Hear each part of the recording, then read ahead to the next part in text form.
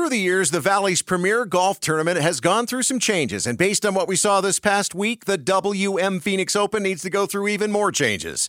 The tournament, which has been put on for charity by the civic organization the Thunderbirds since the 1930s, went from being called the Phoenix Open to adding a title sponsor in the 2000s. In 2010, it became the Waste Management Phoenix Open, which, because of all of its partying, gained the nickname the Wasted Phoenix Open.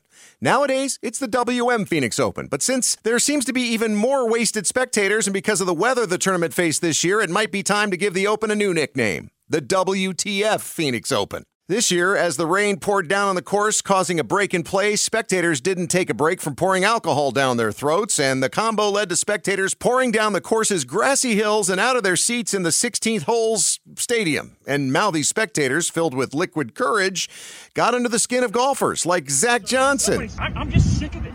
Just shut up. Some Phoenix Open attendees treated the golfers worse than Travis Kelce treated his head coach Andy Reid, and slammed beers faster than Kelce's girlfriend Taylor Swift did at the Super Bowl.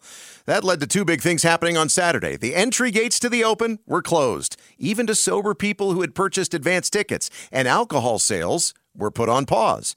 Dan Bickley with Arizona Sports explains why spectators were especially obnoxious this year. I think they felt compelled to beat the weather, to not let the weather stop them from doing what they do, which is get, inebriated and scream at golfers and heckle golfers. It's what they do. So, do things need to change? Yeah.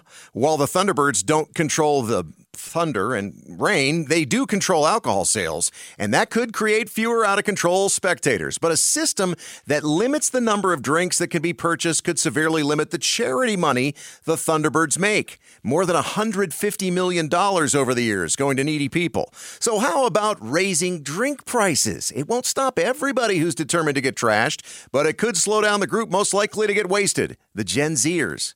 Although once some of those youngsters get their first drink in them, they forget how little they have in the bank and keep buying, which leads to them forgetting where they are, or even who they are.